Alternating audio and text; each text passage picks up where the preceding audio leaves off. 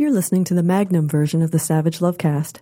www.savagelovecast.com.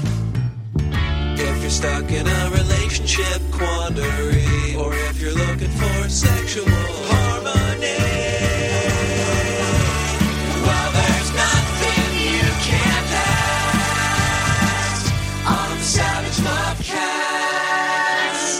So some interesting posters went up on light poles in Ireland last weekend, some Pride Month counter-programming. And 10 seconds later, those posters were flying around Twitter. Maybe you saw them. On the poster, on this placard, there's a picture of what appears to be an opposite-sex couple on their wedding day. Now, she could be bi, and so could he, but we're obviously not supposed to read them as possibly bi, because in big block letters right across the top of the poster, it says, straight pride. Then in the fine print at the bottom, it's natural. It's worked for thousands of years. And then again in giant type, and you can make babies. All right. Gay sex, also natural. As Alfred Kinsey said, the only unnatural sex act is that which one cannot perform. Gay sex, also been around for thousands of years, millions actually, and gay people, we can make babies too. We're just not going to make them by accident. And when you pause to consider how much time, money, and effort straight people spend trying to avoid making babies by accident, all those condoms, all those pills, all those IUDs, all those abortions, all that anal, the making of babies part looks more like a bug than a feature. I'm hoping this is a massive trolling effort. Actually, obviously, it's a trolling effort, but I have hopes that who's trolling who isn't obvious here. The bride and groom on the poster are superimposed over light pink and blue stripes. It's literally the trans pride flag. So yeah, here's hoping a trans rights group is behind these posters, and this week we're going to find out the groom is a trans man and the bride is a trans woman, and they both identify as straight, and they're having a baby, and he's the one who's pregnant.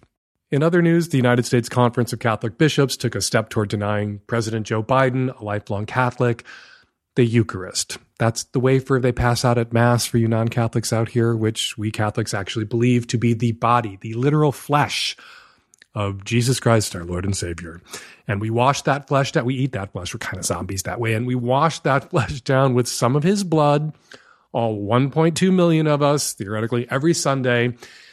And the Catholic bishops are doing this, trying to prevent Joe Biden from going to Mass, which he's been doing all his life, and taking communion, because he supports a woman's right to choose, which goes against Catholic teaching. So basically, when Catholic bishops aren't raping kids themselves or covering up for priests who've raped kids, or up in Canada, burying the bodies of Indigenous children they stole from their families in mass graves, and I'm not making that up, Catholic bishops are slapping the communion wafer out of the mouth of only the second Catholic president in the history of the United States because he supports a woman's right to choose, same as 56% of American Catholics. And all the while, doing nothing about all those Catholic Republican elected officials out there who support the death penalty. I suppose by the time someone is old enough to execute, they've aged out. Catholic bishops just aren't interested. And finally, courtesy of Right Wing Watch, and just in time for Pride, comes this sermon from Louisiana megachurch pastor and COVIDiot Tony Spell. The world needs to see some manly preachers. There's enough fag, queer, skinny jeaned, homo effeminate, sissy preachers out there with makeup and mascara on their eyes for the camera. Isn't it about time you get some sweat on your forehead? Isn't it about time you get some dirt under your nails and get some grease on your hands? Isn't it about time you get some blood on your sword? Cursed be the man that keepeth his sword from blood. We need heroes in this hour. Heroes have calloused knees. Heroes might get terminated from their jobs. Heroes might get not get invited to the family reunion, but I'd rather have Jesus than silver and gold. I don't have much to say about this manly man and his fondness for manly man preachers, except that we all know how this ends. I could go to the trouble of creating a Google alert for Pastor Tony Spell and gay sex scandal, but when Pastor Calloused Knees gets caught in a truck stop or a hotel room or a parked car with a married man or a rent boy or a high school wrestling team, I'm not going to need a Google alert to hear about it. We're all going to hear about it because Pastor Spell, he likes to make the news, and that will make the news. He made the news during the pandemic. He announced he would be holding large church services at the height of the pandemic, and he did, and he got arrested, and he got fined, which is what he wanted. One of his congregants died, not that he gave a shit. He assaulted a protester with a bus in front of his church, in front of TV cameras. And just last week, he got in trouble with the law for harvesting an alligator without possessing a license and tag. The law found out about him harvesting that alligator because he posted a video to his Instagram account of him holding up the dead alligator. This is just one of the gators that live in the lake behind his church where he baptizes people. So yeah, this is a man who likes to tell on himself. That sermon, that wasn't the first time Pastor Spell told on himself. And when the police roll up on the pastor in that truck stop restroom on his calloused knees, yeah, let's just say it's not going to be blood they find on his sword. And knowing Pastor Spell, there's going to be video. All right, coming up on both the Micro and Magnum Savage Lovecast this week, Dr. Stacy DeLynn comes back on the show to talk about COVID precautions and bachelorette parties. And on the Magnum, author Mark Haskell joins me to talk about his fascinating and hugely entertaining new book, Rude Talk in Athens. All that coming up on this week's Lovecast. Hi, Dan, Nancy, and the tech-savvy at-risk youth. I am calling today with a success story. I started recently seeing a man who's in an open relationship with his wife. She has a boyfriend, and he was looking for somebody to fulfill his sexual needs. We ended up matching and chatting and having like a really great sexting session first, and then met up that following weekend for a date. And the date was really nice, and we had some really fantastic sex. But one of the things that drew me to him originally is that he is into shibari, and I've been wanting to be tied for a really long time. And so last night, he tied me in a really intricate way. He tied both my legs and then my hands to my legs, and it was so hot just having him like put this rope around my body and hear the rasping of the rope. And he then proceeded to fuck me and finish me off in like the most fantastic orgasm I think I've had in years. Just like so intense. I can't even describe how intense it was. I had heard about like the feelings after being tied. You feel really kind of emotional and slightly vulnerable. And I definitely had those feelings. And after we came, he very quickly untied me and then just held me for like 15 minutes. And oh man, Dan, like if you haven't been tied yet, guys, go find yourself a rigger who's also a magnificent lover. It is just the best. I'd like to co-endorse finding riggers. That's people who are really good at bondage, people who are skilled at rope bondage, who are also terrific lovers. Congrats to you both. I'm so glad you guys found each other and enjoyed each other. Thank you for sharing your sex success story with my listeners. Listeners, if you'd like your sex success story to kick off next week's Savage Lovecast, give us a call, share. Hi, Dan. I live with my family in Central America, and we have sent our kids to a sweet little private community school. They've been super supportive and loved, and no bullying, and their whole lives. So now my 15-year-old, he's in a very safe space, and he has been exploring his sexuality and his gender roles by dressing like a girl in our community, to school, in our house. And there's been a series of tough conversations that we've been having around that in our own home. But again, he feels safe to do it, and we are loving and supportive and kind. For quite a while, we've been planning to send him to live in the United States in Colorado with my in-laws in a very white Christian suburb of Denver. So he can have this foreign exchange experience, big American high school, the whole thing. already was going to blow his mind. I am feeling increasingly more uncomfortable about that decision, considering that he is behaving this way or he is in the process of coming out. I want him to be around us if he is.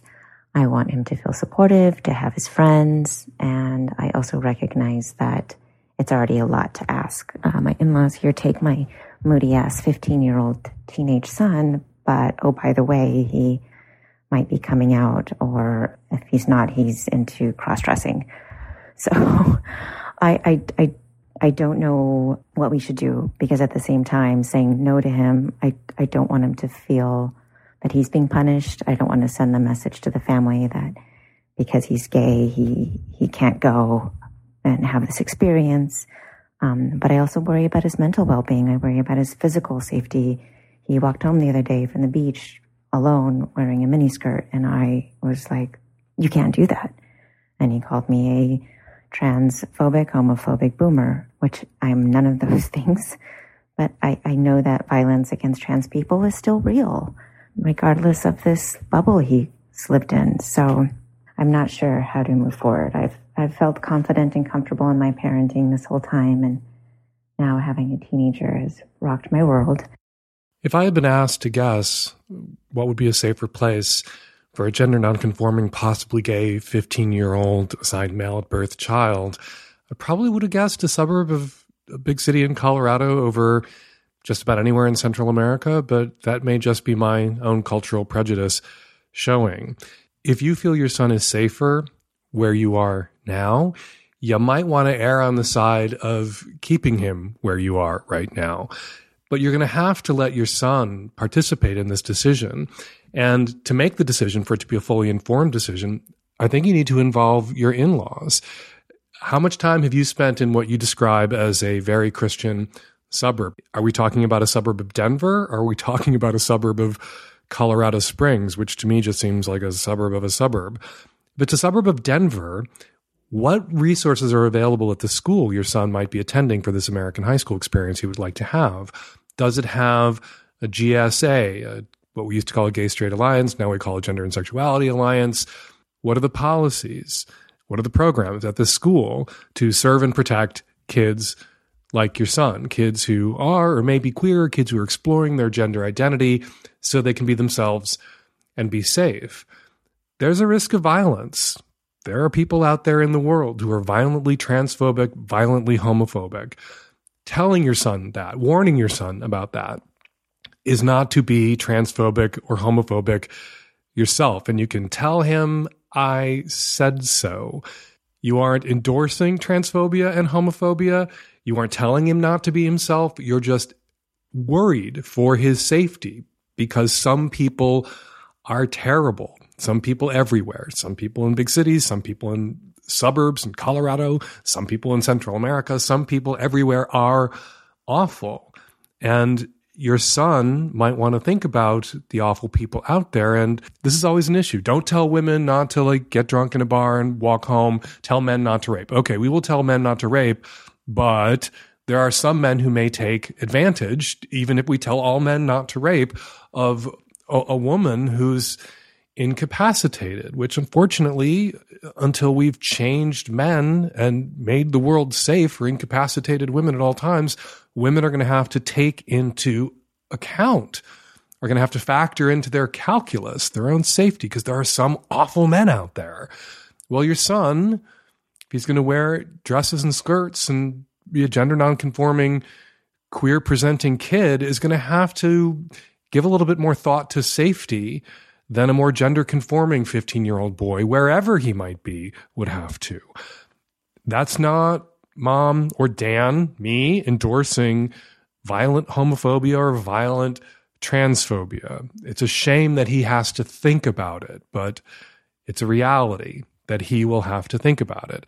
It is a shame that a woman can't go to the bathroom in a bar and leave her drink unattended for a moment. It's a shame a woman can't turn her back on her drink for a split second without having to worry about someone slipping a date rape drug into it. But a woman has to worry, and women are well advised not to leave their drinks unattended in bars. Your son is well advised by his mother and by me to think about his safety when he's walking home from the beach in a miniskirt.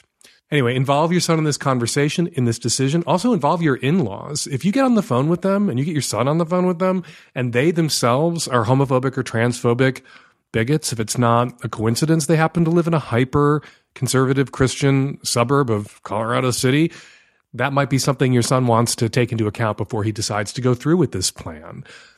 You may be surprised, though, to hear that even in a suburb, even in a suburb of Colorado City, perhaps, that there are other queer kids, that your in-laws might know these other queer kids and might know of or be able to track down resources, even in their area, for queer kids, so that your son, even though he won't exist in a bubble where he's 100% protected at any moment of his life from bigotry and potential violence, he will at least have support and have resources and of other people out there that he will feel safe with, in or out of that miniskirt. Hey, Dan and Nancy and the tech-savvy at-risk youth. My issue started 14 years ago with my stepdad repeatedly molesting me. After I came out about this trauma to my family, my mother denied it, most of it, and is still married to that man today. Flash forward to this upcoming fall, my stepbrother, who is my abuser's son, is getting married. My stepbrother and I have a great relationship, and he's the only sibling that is interested in being involved in my life. I'm so happy for him and his fiancée. I would love nothing more than to attend his quaint backyard wedding across the country, but of course my mom and stepdad will be there. There have been many instances in the past where I have been forced into situations with my stepdad after the truth about his abuse was out in the open. My mom has said things to me along the lines of, "You can't keep us apart," and "I'm sorry he invaded your privacy and I didn't handle it how you wanted me to." Needless to say, my mom lives in an alternate reality regarding the nature of our family and its past. I have had to hold boundaries with her so many times, the last of which I asked for her to please leave the mention of my stepdad out of all of our conversations. This is something I've had to ask of her over and over again, and finally she seems to be respecting it, only because I threatened her with an ultimatum that our communication would end if she couldn't respect this boundary. Dan, how do I set ultra-firm boundaries with my mom for the wedding? And then, how do I enjoy myself at this wedding with an abuser in the corner? Honestly, I don't see how it would be possible for you to enjoy yourself at this wedding. To enjoy yourself, you have to be able to relax, and you're not going to be able to relax at this wedding. I'm really sorry that this happened to you. I'm sorry that you were betrayed in the way that you were betrayed by your mother. And I'm sorry that 14 years later, you're still having to fight this battle. And it's wonderful that you have a relationship with your stepbrother. And I can't imagine it was an easy choice. If your stepbrother is really a good and decent and kind and loving person and has been on your side, I can't imagine it was an easy choice for him to invite his own father to his own fucking wedding. His own father that he knows abused his stepsister, someone that he loved. That had to have been, I hope it was, hard on him. But here we are. You're invited. Your stepfather is invited. You get to make a choice about whether you're going to go. You say you would love to be there. Well, I think you should call your stepbrother and ask him how he's going to feel if you can't be there, for your own mental health, not asking him to revisit the decision about the invite list, about inviting his father, but just to ask him how he'll feel if it's not in you, if you can't come. And you worry that if you do come, it will traumatize you, and even if you get through the day in one piece, it'll be a distraction for your stepbrother. And see what he says. Maybe there's an accommodation here where there is an hour when your stepfather will be asked to leave, sent on a beer run if it's a backyard wedding, and you can drop by in that hour and say hello, and then take off. And perhaps the next day you can get together with your stepbrother and his new wife to congratulate them and to spend some relaxing quality time with them that you might actually enjoy. But the question you put to me, how can you enjoy yourself at this wedding? I don't think you can enjoy yourself at this wedding. I also don't think you're obligated to go to this wedding. And if you do go, I think you need to negotiate terms, not with your mother. Fuck your mother. She sounds awful and nearly useless, but with your stepbrother that you love and that you're close to and who has been your ally. Talk with him about how to handle this, about how you might be accommodated at the wedding. Perhaps the idea I suggested, perhaps he'll have an idea. So you feel safe enough where you will be able to relax enough to enjoy a little bit of the day, 45 minutes if you take my suggestion. And if not, then don't go. Don't go. Prioritize your mental health. Send your best wishes. Don't send a broken toaster. If you like your stepbrother, send an actual gift. And then swing through town a couple of weeks later to see your stepbrother, to maintain that relationship, and maybe enjoy a slice of cake if they can pop one in the freezer for you. Hi, Dan. I'm a non-binary, asexual 20-something, and I've managed to find myself a girlfriend. My partner is also non-binary. And the problem is, obviously, I'm asexual or maybe demisexual, who knows. And my partner has been very nice about it, and we've gone very slow. The problem is that they obviously want to go further and would be open to that, and maybe I'm also open to that. But I'm just so awkward. I have no idea how to broach the topic with them or how to say, I want you to go down on me. I know you say to communicate, but how do I do it in not such an overly awkward way? I love listening to the show, and as an ace person, I find it all very fascinating, if not applicable to myself. But now that I'm finally dealing with it in my personal life, I realize I have no charm. What do you mean you have no charm? Your question, what you just put to me, I was thoroughly charmed.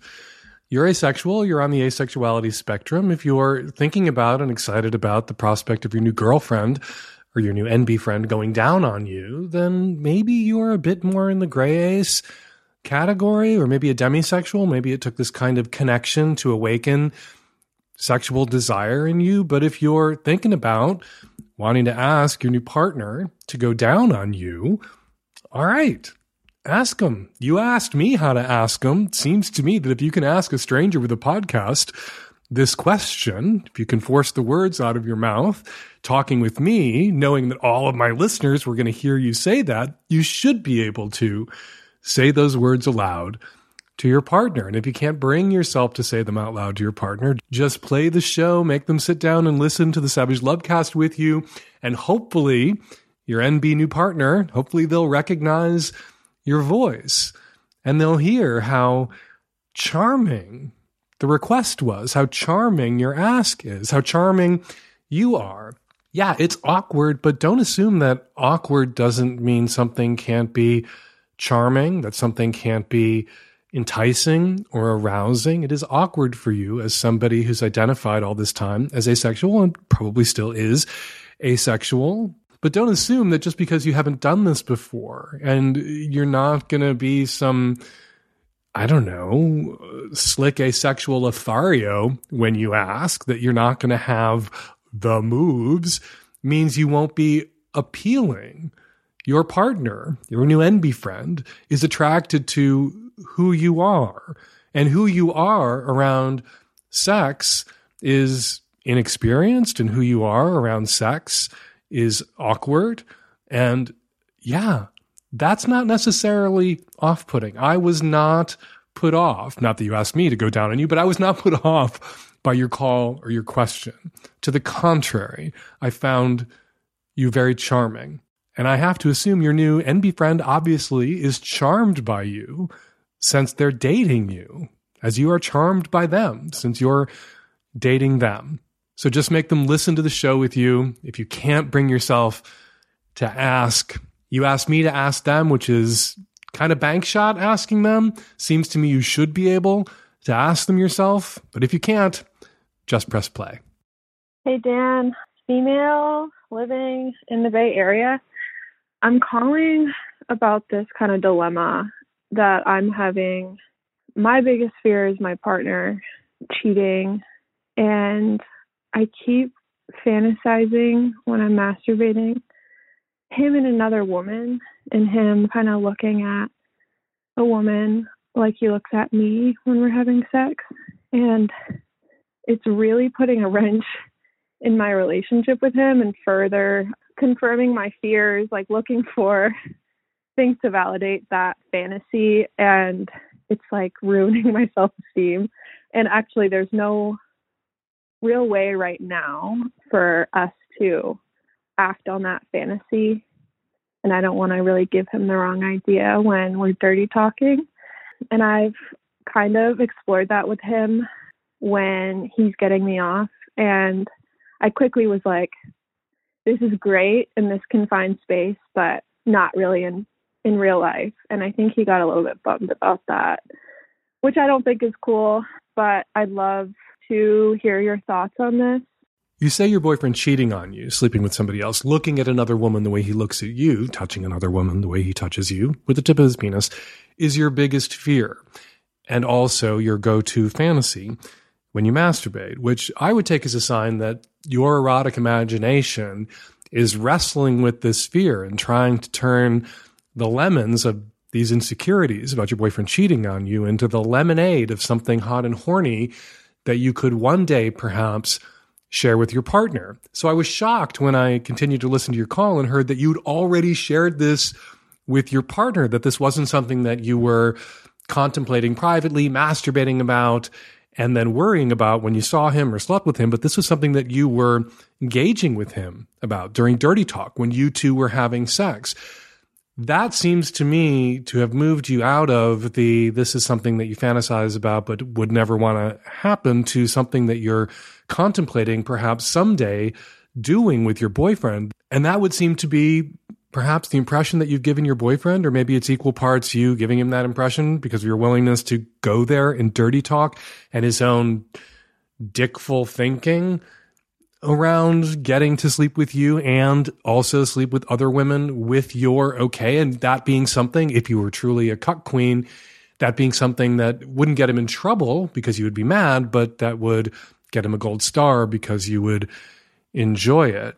If I had a time machine, and I could really use one, if there's anyone out there working on time machines, please get in touch. I might show up at your place before you had shared this fantasy with your boyfriend and pull you into the time machine with you and take you back to that time before you shared this fantasy with your boyfriend and encourage you not to share this fantasy with your boyfriend, but to enjoy it privately until you felt a little more secure with the fantasy or a little more secure in this relationship after your erotic imagination had more time to really process and in some ways contain this fantasy, which is rooted in a fear, as so many of our fantasies are.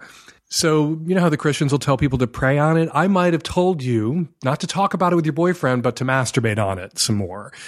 Masturbating on it some more, getting more and more comfortable with fantasies that may be rooted in our deepest fears or our biggest fears doesn't guarantee that you or anyone else will invariably get to a place where you feel secure enough to want to share or act on that fantasy. Some fantasies remain fantasies, and our imaginations are the only places we feel safe exploring them. Could be the case here. But I think if you masturbated about it some more, I think you might get there. But right now, you need to take it off the table. You need to take it out of the dirty talk rotation with the boyfriend. And you need to tell the boyfriend that obviously this is something that you think about and fantasize about. But if he ever hopes that you're going to get there, he needs to stop asking about it. He needs to put it out of mind, stuff it down the memory hole, and you will let him know. For sure, you will let him know if you get there, if you get to a place where you want to tentatively and baby steps begin to explore your cuckqueen fantasies with him. And those tentative baby steps around cuckolding fantasies or cuckqueen fantasies, of course, are you don't go to full-on intercourse with another woman in front of you the very first time. You go out with your boyfriend, watch him flirt or dance with somebody else, now that flirting or dancing in public is getting to be a thing again. And then if that goes well, you go out and watch him make out with somebody else. And then you two go home alone together. See how that feels. You don't have to jump in with both feet. Take those baby steps. Cuckolding is a big pool. Don't jump in to the deep end right at the start. You want to tiptoe into it at the shallow end. Once you're ready, and I'm not saying you're ready, I think you need to shut up about it with the boyfriend for a while. I think you need to spend more time masturbating about it and thinking about it and give your erotic imagination a little bit more time to get a grip on it, to contain it, to make it something that you can take out and play with and enjoy without it sandpapering your insecurities. Hi, Dan. I am in my 30s. I live in the Hawaiian Islands, and I'm calling with your favorite, a wedding question. A dear friend of mine is getting married, and I love her, and I love her husband, and I'm so excited about their wedding. They're doing like a fairly small thing in a beach park, and it's going to be great and outdoors and perfect. I'm a bridesmaid. They have had to cancel and reschedule this wedding multiple times due to the COVID pandemic, as well as an ill parent. And I'm excited that they finally figured out when it's going to happen and all that.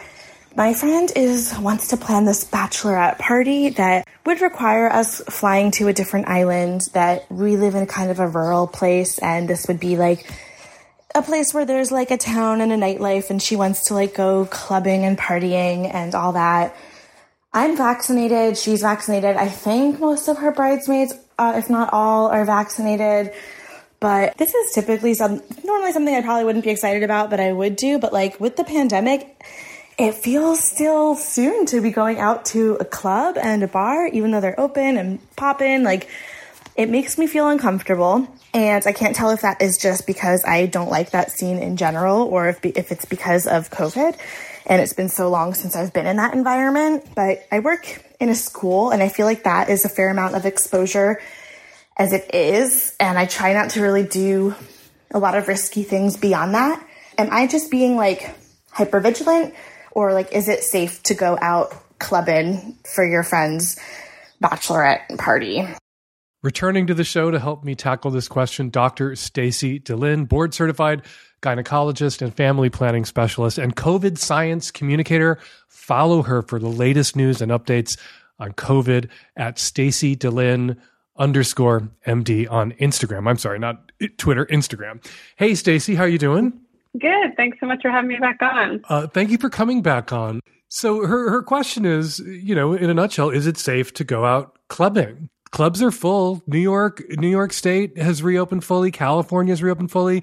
We're at more than 70% vaccination in Seattle. And my husband was in a gay bar last week. So that seemed like normal life returning. Nature is healing. Is it safe for her to attend this bachelor party? Well, I want to point out that she has something she can feel really relieved about. She's fully vaccinated, which provides her enormous protection against infection from COVID. I'm guessing that she said it was in Hawaii, so most of the bars are going to be open air. And we know that open air venues are really important in preventing the spread of COVID-19 in any population, whether you're vaccinated or unvaccinated. I think the number one question that I get from people right now, is some certain activity safe? And I know we got this guidance from the CDC that said, if you're vaccinated, you can pretty much do anything now. So on a population level, they're correct. Vaccinated people as a whole are absolutely able to move around the world in a much safer way. But we also know that these vaccines, while they're highly effective, they're not absolutely perfect. So while they're highly effective against hospitalization and death, especially with some of the variants present, you can still get symptomatic illness. You can also potentially pass some virus to others. We don't know how much virus it takes to infect others. So we're operating with a lot of gray areas still. So to ask, is X safe? There's not really an answer to that. So instead, we're all just stuck in this annoying risk assessment state where we have to say what's safer. So like I mentioned, outdoors is great for reducing risk. And a venue which asks for proof of vaccination to enter is incredibly safe. That's the gold standard. With those things missing, knowing case rates in your area, the New York Times has a great guide to transmission risk in each county across the country. But as I'm saying this, I know those are a lot of things for people to think about. And maybe you're someone who, once you were fully vaccinated, when you heard the new CDC recs, you ran to the busiest bar as soon as you could. And again, on a population level, you're probably fine. We really do see case rates dropping incredibly in vaccinated populations. But for the rest of us, I also just really, really want to normalize saying no in this particular anxiety inducing period. And I don't think that she has to justify her decision by explaining anything about open air or case rates. If she just doesn't feel good about going to a bar, it's entirely reasonable for her to say, I'm just not ready for that level of risk. Not just going to a bar, but getting on a plane to go to a bar. Right. And there's there's all these pieces involved with travel and these venues. The pandemic is not over. And we've also been through an enormous amount of trauma this year. We all wanted to get back to our quote normal lives, these joyous wedding events, of course, but also, 600,000 of our fellow citizens are dead and the virus is still circulating. So I think all of us really need to feel comfortable and secure in setting boundaries around what we feel comfortable doing, and then just kind of making those incremental changes around activity when we feel ready. I think the key here is that the caller says she is not excited about it, that a bachelorette party is not something she would, even if it wasn't a time of pandemic, or we're coming out of a pandemic, hopefully, not something she would attend. And she has a great get out of bachelorette party free card here. In that, yeah, absolutely. In that, it's an act of self-care to say, although the CDC has said, although bars and clubs, perhaps in California, New York, are full, I'm not comfortable getting on that plane. Although it is true that there hasn't been many cases traced to airplanes. Airplanes seem to be, because of the circulation, pretty safe places. Not as safe as an open-air bar, perhaps, but there hasn't been infections, a number of them traced to airplanes. Am I correct in saying that? I believe I read that. Right, it's correct. So the airplanes themselves are, they have really great air circulation, like they talked about, that ventilation, it's great. But there's also all these other pieces involved in travel, waiting in a TSA line, loading onto the plane to get on the tarmac. There are a lot of pieces associated with travel that are higher risk, particularly people who are unvaccinated or immunocompromised, whatever your status is. And it is possible, as we saw with Bill Maher, for someone to be vaccinated and to be exposed to COVID and infected and possibly then pass that on. So it's not just, I would say to the caller, if you're worried about making excuses to the bride who put you on the vital team, it's not just the other people at the party, all of whom may be vaccinated, that could be at risk. If you have family or friends who haven't been vaccinated yet, hopefully they will be soon. Hopefully they're not fucking morons. Being at this party, even with all these vaccinated people around, maybe one or two other people who aren't vaccinated, or a vaccinated person who, like Bill Maher, somehow got infected, which is a risk still for vaccinated people. You could take that home to someone at your school, to someone who's immunocompromised, who hasn't been vaccinated yet. And so there are excuses you could make here, caller, to the bride that are 1,000% valid. Absolutely. Yeah, those CDC recommendations, they left a lot of people behind. Like you mentioned, people who are immunocompromised, those vaccines don't work as well for them.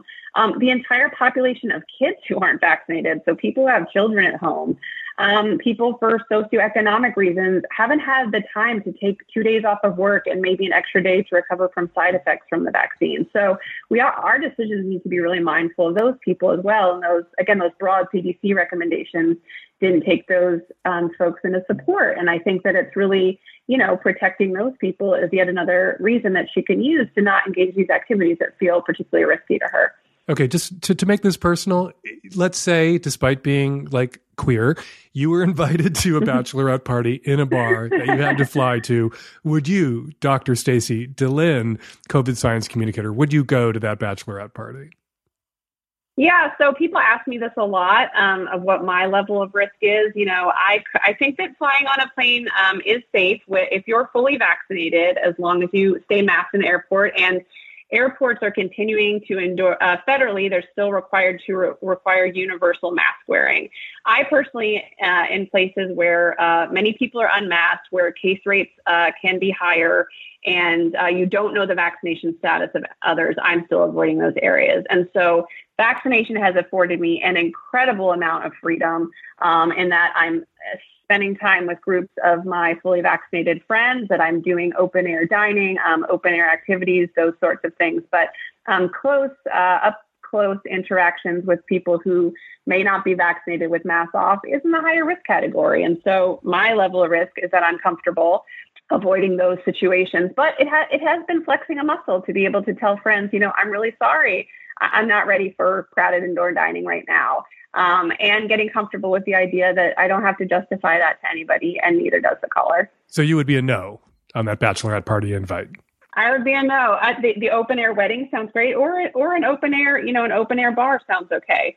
But I think, like the caller, a bachelorette party doesn't sound that fun to me either. So I think she can feel comfortable using whatever she wants to not go. Dr. Stacy DeLynn, board-certified gynecologist, family planning specialist, and COVID science communicator. If you want the most up-to-date information coming to you in a fun and accessible way on your Instagram account, follow Dr. DeLynn at Stacy DeLynn _MD on Instagram. Thank you so much, Stacy. It was a real pleasure chatting with you again. Thanks, Dan. You too. Take care. Hi, Dan. I'm a 30-year-old woman on the East Coast calling because I'm having trouble orgasming. I can orgasm, but only with my legs straight and my knees locked. I've tried different toys. I've tried exploring with different positions. I've tried just getting myself used to masturbating in different positions, but it never works unless my knees are locked. I can come with a partner, but again, it has to be with my knees locked, my legs straight, and that gets pretty frustrating because that means that I'm not moving if I want to have an orgasm. So anything but missionary really doesn't work. When you lock your knees and put your legs straight, hold your legs in that position, straight out, you're tensing a lot of muscles in the lower part of your body, tensing your lower abs, tensing your quads, probably tensing your buttocks as well. And all of that is putting pressure, is bearing down on clitoral tissues and perhaps positioning the glands of the clitoris, the exposed part of the clitoris, in the ideal spot where intercourse, you say this is something that works for you, this position, during missionary position sex, where your clit is positioned in such a way that it's getting the stimulation it needs, it's being pushed out, thrust forward, for you to climax during missionary position sex. The ability to climax during that kind of intercourse, during PIV, is something that only roughly 25% of women can do. Most women require additional focused stimulation to the clitoris in place of PIV or during PIV. And there you are, giving it to yourself during PIV, and you're able to climax from just PIV alone if you're in this position with a partner. And rather than regarding that as some tragedy, maybe you should regard that as kind of a superpower.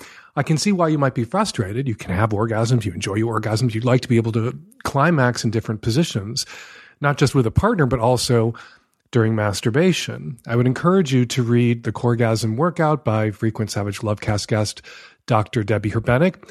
There might be some advice in there that would help you find new ways to strengthen and tense up the parts of your body that you associate, that kind of tension that you associate with orgasm that's carved such a deep groove in you. I would also encourage you say you've tried exploring with different positions.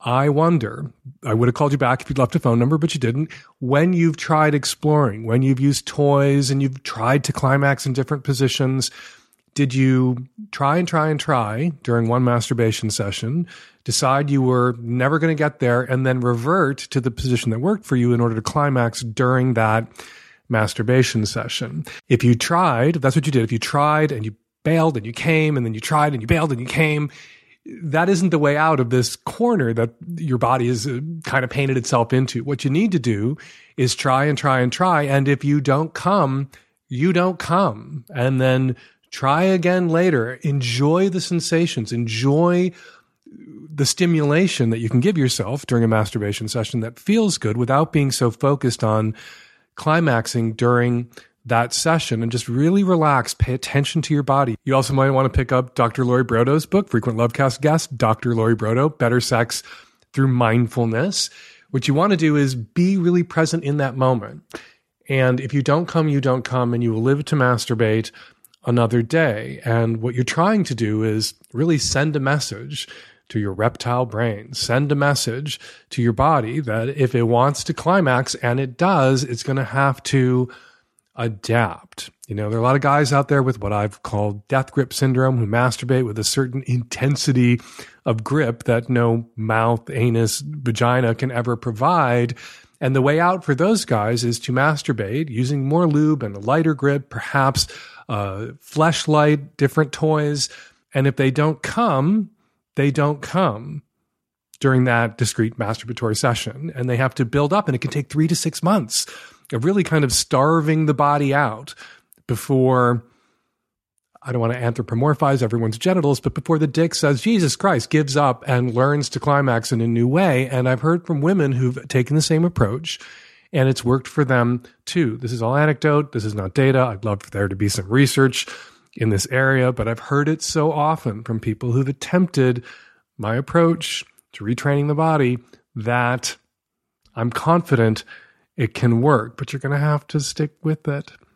All that said, the caveat I always give, sometimes there's no amount of work you can do that's going to change this, but you got to do the work for 3 to 6 months to figure out if that's where you're at. And then you have to accept that this is how your genitals work and how your body works.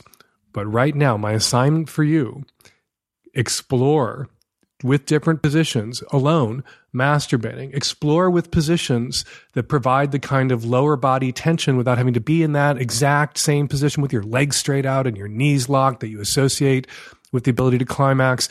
Explore with different positions, masturbate, get as close as you can. And if you can't get all the way there, take a deep breath, put the toy away, try again in a couple of days, and keep trying and keep trying and keep trying.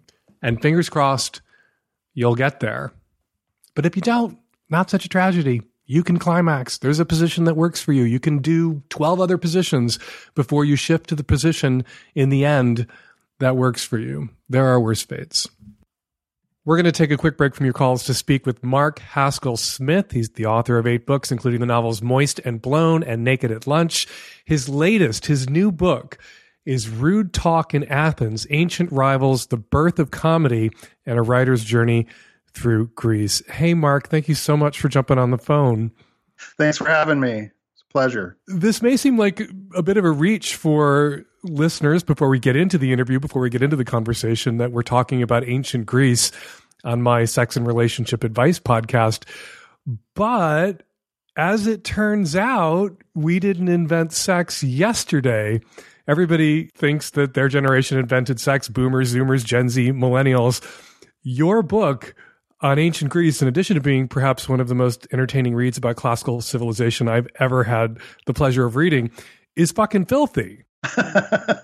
Well, they had, the ancients had a much more open idea about sexuality and sex practices and what they did. And basically in ancient Athens, it was all about getting off whenever and however and as often as you could, including public masturbation, gay sex, straight sex, sex with prostitutes, everything except showing yourself to be submissive to a woman, because women were definitely second-class citizens. Yeah, we don't want to make ancient Athens or ancient Greece sound like an egalitarian society. It wasn't. It was a slave system, and it was very deeply patriarchal. Your book really focuses on the rivalry between two ancient playwrights, both comedians, one whose work comes down to us, Aristophanes, and it's because Aristophanes' work comes down to us that we know about, and I'm going to mispronounce his name, so please correct me, Ariphrades? Ariphrades, I think, it would be the American way of saying it, yeah. So what is it that we know about Ariphrades thanks to Aristophanes, and how much Aristophanes loathed Ariphrades?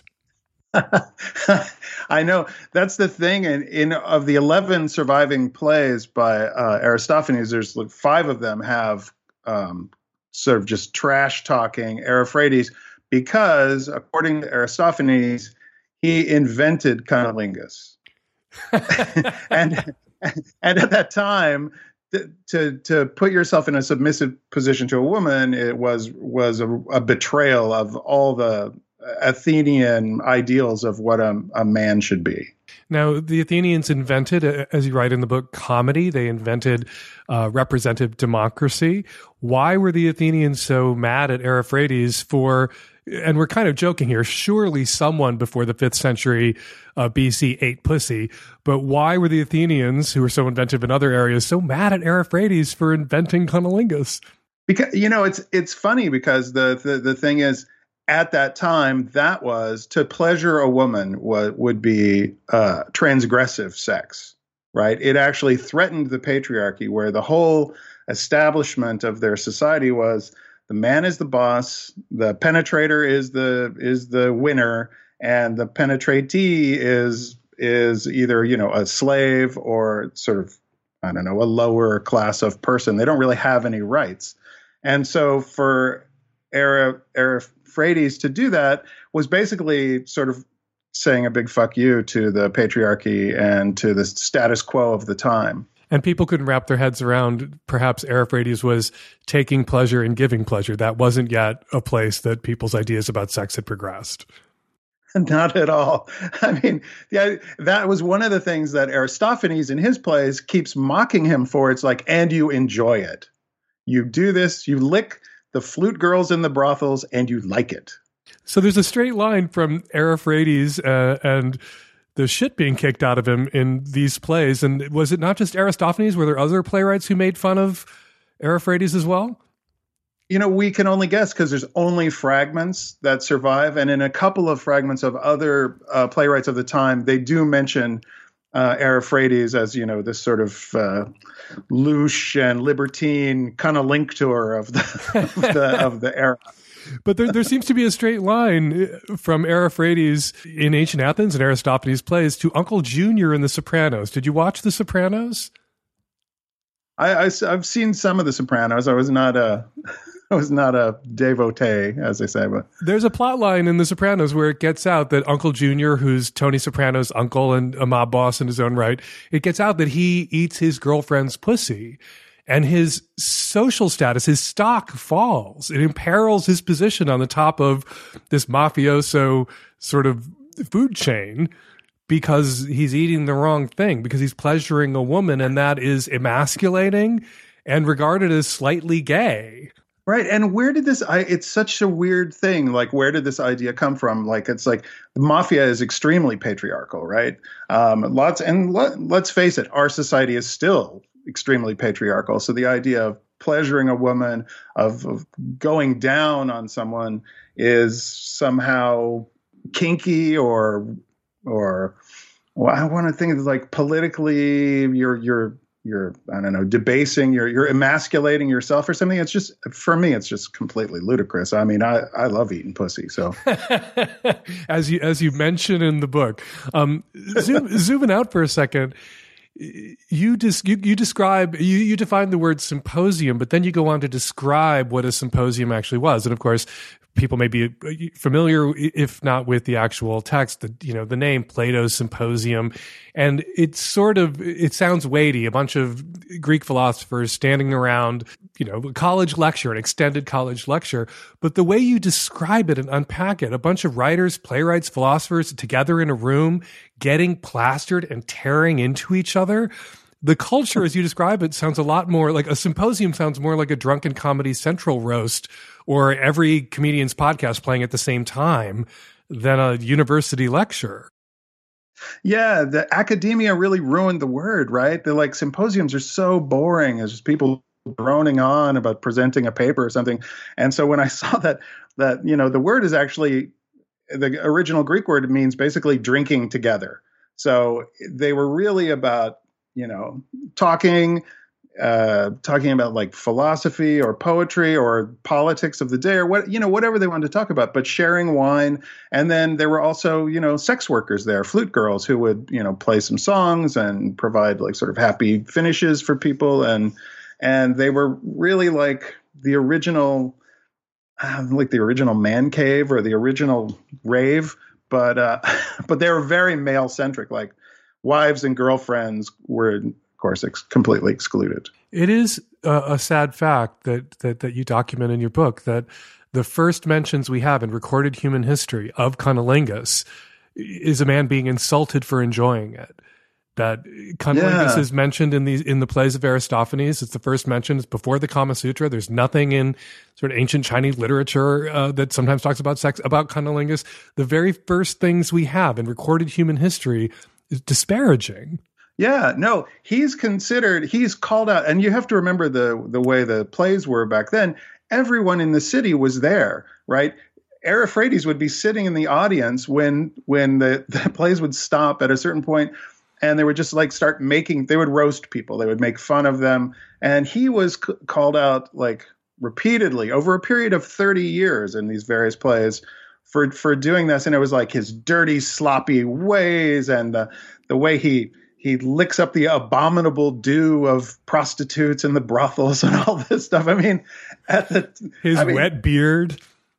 His beard was like, that was the thing. Don't share a cup of wine with him because his beard is soaked with, the juices of women. And I mean, it's so extreme. I mean, in a way, that's what made me want to write the book. It's like, where is this coming from? What causes someone to call someone out for what we consider just, being a good partner? Yeah, oral, I like to say, comes standard now, and any model that arrives without oral should be immediately returned to the lot. Sometimes people think I'm just talking about sucking dick or women giving blowjobs. I'm talking both ways when I say that. Oral comes standard. Women have a right to expect, I think, from their sex partners, be they male or female or NB, oral sex, and it really is standard now. And it's funny if you look at more recent literature.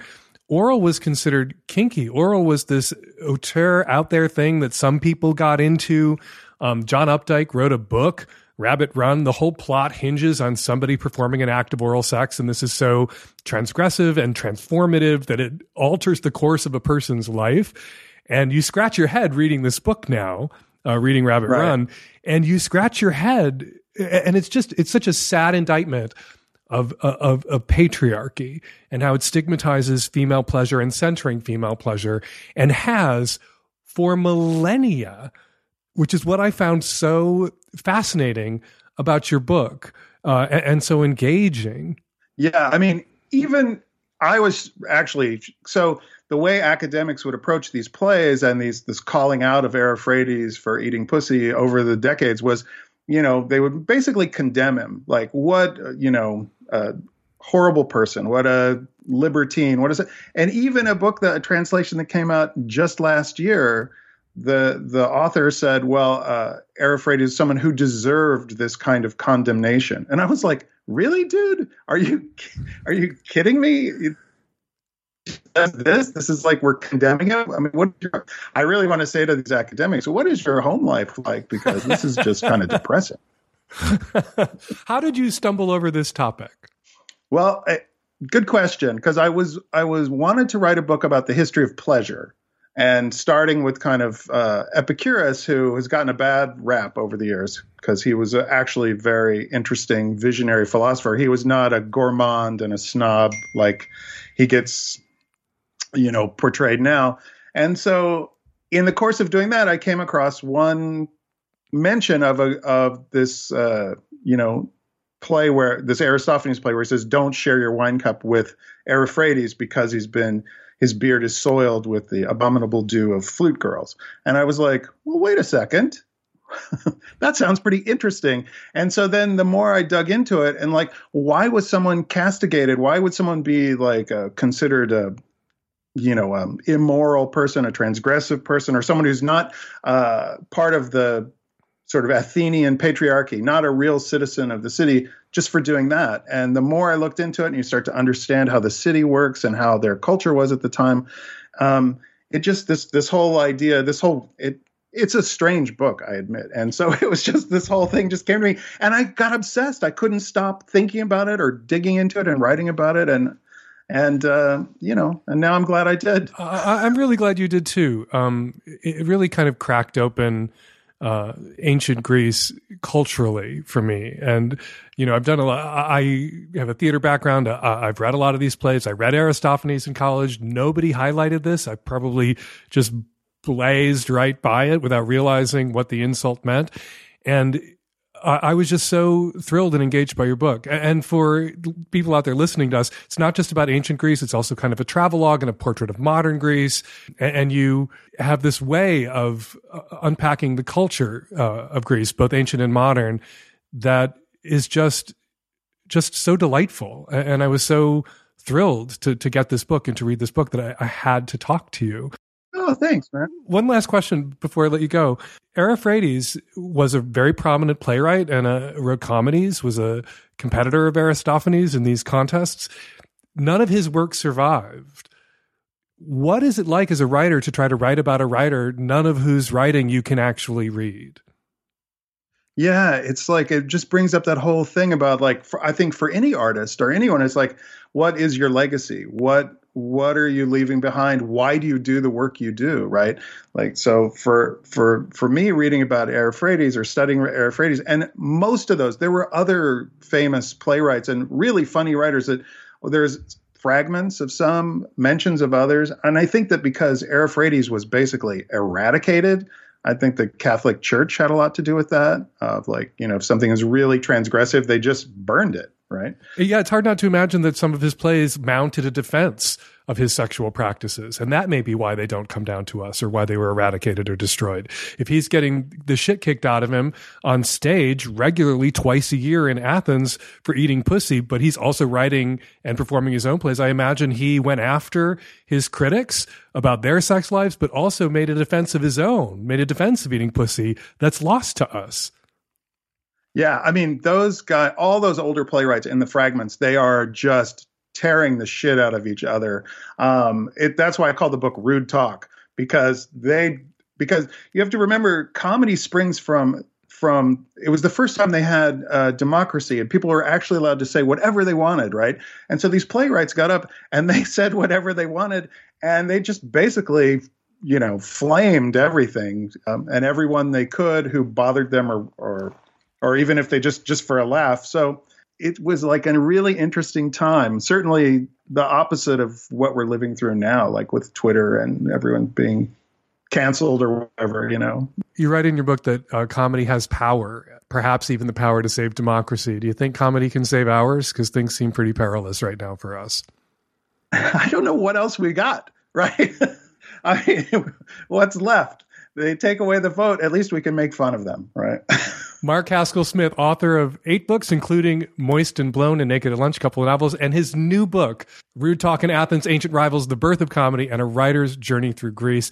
Pick it up. It is terrific. Even if you have only, as I do, an academic interest in cunnilingus, it is a terrific and hilarious read. Mark, thank you so much for jumping on the phone today. Really appreciate it. Oh, thanks for having me. This has been really fun. Hi, Dan. I'm calling with a pride question. I'm a cis, hetero female in the Midwest. I am identifying as a demi-asexual, and I'm in a polyamorous relationship. My husband and partner and meta are all effectively, pretty much regularly identifying heterosexual, with the exception of my meta, who I believe identifies as pan. But otherwise, we're pretty much, we can represent as straight and out and about and all of that as a, fairly, male, female poly structure. My question is, how does polyamory structure into pride, if at all? There's been a lot of debate in some of the online communities, and I understand that polyamory is not necessarily considered a sexuality, but at the same time, I have a hard time reconciling the fact that I identify more as being off the, beaten path with my polyamory than I ever did identifying as ace, which is, A is in LGBTQIA. So, how does that reconcile? And, we still struggle in a lot of the same ways as queer identifying people, in that, I've had to, break my own heart and identify one of my partners as a friend in the same way that gay people may have had to do with their partners and things like that. Obviously, polyamorous people, while we can face some discrimination in certain places, it's very obvious that we don't do it in such the same way as, or violent ways as gay and trans. So that's where I can, see, again, it doesn't really qualify as sexuality, but I don't know, kind of rambling, just curious on your thoughts on the matter. I don't know what to tell you. If you try to draw a line, if you try to say Pride encompasses this group, but not that group, you get accused of gatekeeping. But if you don't draw a line, or no lines are visible or acknowledged, then pride, or what constitutes the queer community, can seem to become amorphous or meaningless. That said, some people believe that polyamory is a sexual orientation and a minority sexual orientation. Polyamorous people do sometimes face discrimination. Polyamorous people have their own closet, as you experience, that you struggle with, that you may have to come out of eventually. And sometimes when polyamorous people come out of their polyamorous closets, sometimes when cis-het poly people come out of their cis-het polyamorous closets, they face discrimination, they face job loss, they've faced losing their children in custody disputes, they've faced real oppression. Does that make cis-het polyamorous people members of the queer community? Well, I guess not. If you defined queer as not cis and not het, then no. But it certainly, I would hope, makes polyamorous cis-het people capable of empathizing with queer people, capable of identifying with queer people. You point to the asexual, in the ever-expanding acronym as encompassing you. Well, some people include P, polyamorous, in the longest versions of those acronyms. There's also A for ally. A is in the acronym, in the longest versions of the acronym, twice. And it seems to me that if nothing else, a cis-het polyamorous person qualifies, or more than qualifies, under the A for ally letter in the acronym, because a cis-het polyamorous person has had experiences that make them really understand and sympathize with what queer people go through. Other people with marginalized identities around their sexuality or their gender expression, more thoroughly, completely, historically marginalized identities. But, you know, where do I come down on all of this? The more people who identify as queer, the better. Trying to gatekeep is exhausting. Also exhausting, sometimes meeting people who claim for themselves all of the historic oppression that gays, lesbians, bi, and trans folks have faced because their mom didn't like it when they found out that they were in an open relationship.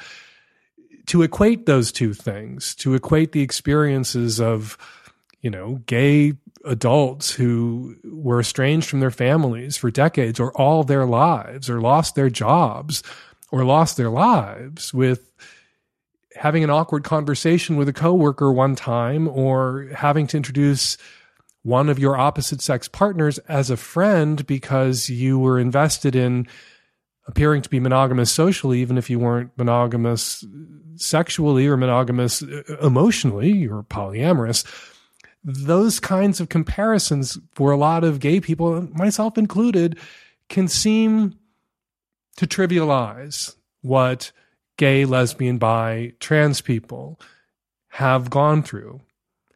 That said, I don't want to trivialize what polyamorous people often go through, just as I think a polyamorous cishet person who has faced discrimination or judgment or shaming should be able to empathize with what gays and lesbians and bi and trans people have been put through for millennia. I can empathize as a gay person with what a polyamorous person who's a cishet may have gone through, may have faced. When you say that there was a moment where you had to introduce a partner as a friend and that cut you to the core, I get it. I understand. I had to do that myself too when I was 15 years old, 16 years old, 17 years old. When I was a little bit older and made the mistake of dating somebody who was a closet case, I went through that too. So I empathize. But I'm also capable of seeing these things in their relative scales and keeping things in perspective and proper proportion, as it seems to me you can, and you are. But you are welcome at Pride. You are welcome at the Pride Parade. You say you identify as asexual or on the asexuality spectrum. You're in. Welcome. Some people's Pride banners include colors for polyamorous people, and many people who are poly identify their polyamory as a bedrock part of their sexual orientation, or indeed their sexual orientation, their relationship orientation is a kind of sexual orientation, welcome. No one's going to frog march you out of Pride. And if anyone at a Pride event or in a queer space wants to argue with you about whether you belong, turn your back on them. Walk the fuck away from them. You don't have to win the argument. You don't have to convince everyone at Pride that you belong at Pride to be at Pride. I just opened the show a couple of weeks ago with some people who are going to Pride arguing that Kinksters don't belong at Pride and shouldn't be at Pride, even though Kinksters have been at Pride and belonged at Pride since the start. There's always some debate, it seems, a useless, futile debate about who can or can't go to Pride, who is welcome, who isn't welcome at Pride. You know who's welcome at Pride? Anybody who shows the fuck up. So show the fuck up at Pride, and then you're a part of it. Hi, Dan. Late 20s bi, cis woman here in the Midwest. I just had a question about appropriating LGBT language. So I can't point to exact times on your show, but I feel like I remember picking up the terms top and bottom on your show, like in the sense of when you talk about bottoming from the top and all that kind of thing. And it refers more to people's sexual roles rather than position. So I have some male partners where the roles are flipped. I like to peg them and dom them and things like that. So sometimes I think of our relationships in terms of topping and bottoming. We've had consent conversations where we explicitly use that phrase, bottoming from the top. So I was describing my sexual dynamic with some of these partners to a friend, and he said basically, wait, no, you can't appropriate that term. Top and bottom is a term that refers to gay sex position only. So I apologized. I felt terrible. Now I'm taking it upon myself to educate myself because I obviously need to do that. And I've been reading a lot of stuff online that seemed to say the same thing. So I was like, okay, great. I'm going to strike that from my language. I'm going to do better moving forward. But then last week I heard Dr. Justin Lay Miller reference the new topping book and the new bottoming book. So what do I need to know? So are these terms a little more subjective? Are there nuances to them? Are they interchangeable for dom and sub? Humbly here. Please help me out if there's any insight you can give. Look, if gays and lesbians could appropriate the terms husband and wife from straight people, I think we just need to fucking relax about the term top and bottom, the terms top and bottom, or topping and bottoming, which were never exclusively ours to begin with. People into BDSM, people into kink have been using those expressions for probably as long as gay men have been using them. Gay men didn't always describe the relative positions during anal sex as topping and bottoming, didn't use those terms forever. It used to be active and passive. You were Greek active, that meant you were the person fucking, or you were Greek passive, that meant you were the person getting fucked. French active meant you were the person giving the blowjob. French passive meant you were the person getting the blowjob. Those were the terms you saw all over gay personal ads in the 60s and the 70s into the 80s. It wasn't until really the mid-80s or 90s that topping and bottoming took off, not just as descriptors, but for some, problematically, as identities. People into kink, gay and straight and bi, have been using those terms forever, for just as long, if not longer, than gay men have been using those terms. And even if gay men were the only ones who had ever used those terms and we had come up with them ourselves, we took husband from the straights. So I think it's fine for the straights or the bis or people in opposite sex relationships to use top and bottom. Your mistake was not using topping and bottoming in a perfectly appropriate way, in a perfectly legitimate way to describe your sexual activities and your relationships. Your mistake was saying that you were doing that in front of that fucking asshole who gave you such grief about it. I want you to get out of the defensive crouch you're in. I want you to stop apologizing. I want you to stop promising to do. Of course, we should all endeavor to do better wherever we can, but you don't need to do better here. You were doing fine. You weren't doing anything wrong. The only thing you may have done wrong was you may have erred in your selection of friends. All right, before we get to your response calls, let's read some tweets. Blue Monker tweets, "It's so wild that people in loving relationships can put each other's genitals in their mouths, but can't speak to each other about the things they want or need, or finances or marriage.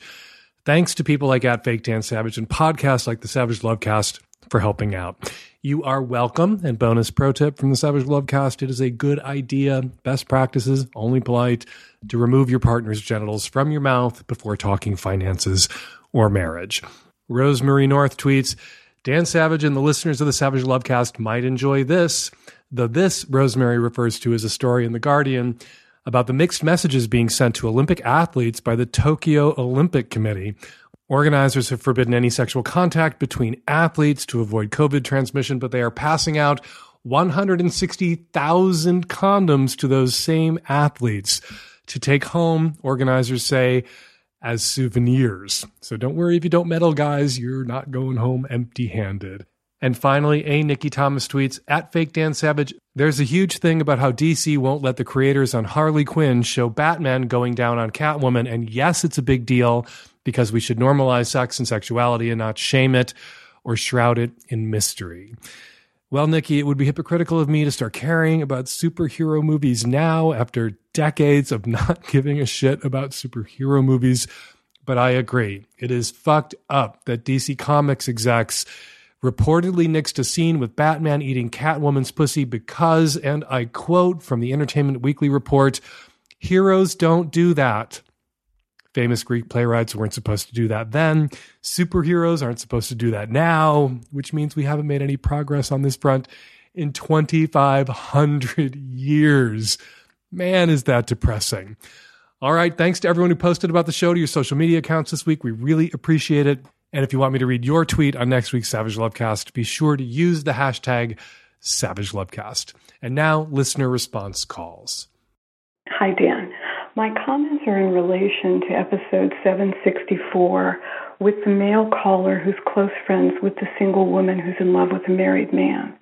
I'm a retired therapist, and this woman's constant exposure to the highs of hope and then the crashing losses can cause changes in brain chemistry very similar to changes experienced with addiction.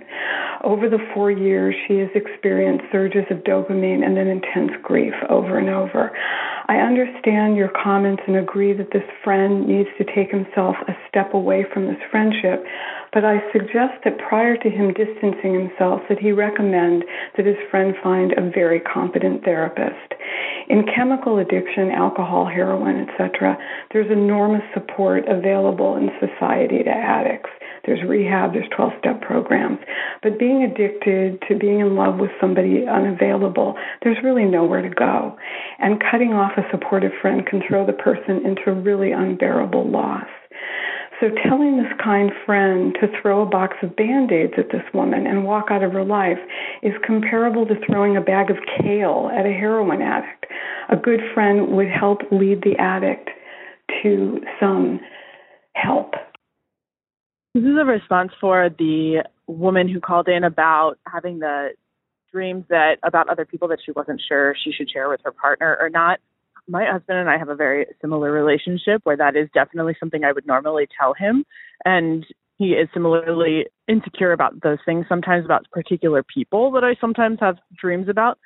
And what I've started doing to test the waters is sometimes I will tell him about the dream, but I will replace, whoever the person is with like one of my favorite celebrities that he knows that I am very into. And that way it kind of takes that reality factor or like potential insecurity kind of out of it because it's not like that's ever going to happen. And that's kind of my little way of getting around, his insecurity. So that could be something you could do. This is in response to the lady on episode 764 asking about furries. It's kind of best to think about it as two fandoms, one sexual and one non-sexual. Especially for fursuiters, the suits themselves are so expensive and difficult to clean that most fursuits are not made for having sex. So at a convention, probably 90% of the fursuiters you'll see, their suits are completely non-sexual. And anyone wearing pants with a fursuit is a decent indication that there might be a hole cut in front for something else to happen. And we're going to leave it there. Got a question for me or a comment about this week's show? There are two ways to get them to us. You can call us at 206-302-2064 and leave a message, or you can use the voice memo app on your phone to record your question or your comment about this week's show and email it to us at voicemail@savagelovecast.com. On Thursday, July 1st at noon Pacific time, I will be hosting another Sack Lunch exclusively for Savage Lovecast Magnum subscribers. If you're a Magnum subscriber, you don't need to do anything. We will send out a meeting link to everyone that Thursday morning at 10 a.m. Pacific time. If you're not yet a Magnum subscriber, head to savagelovecast.com and become one.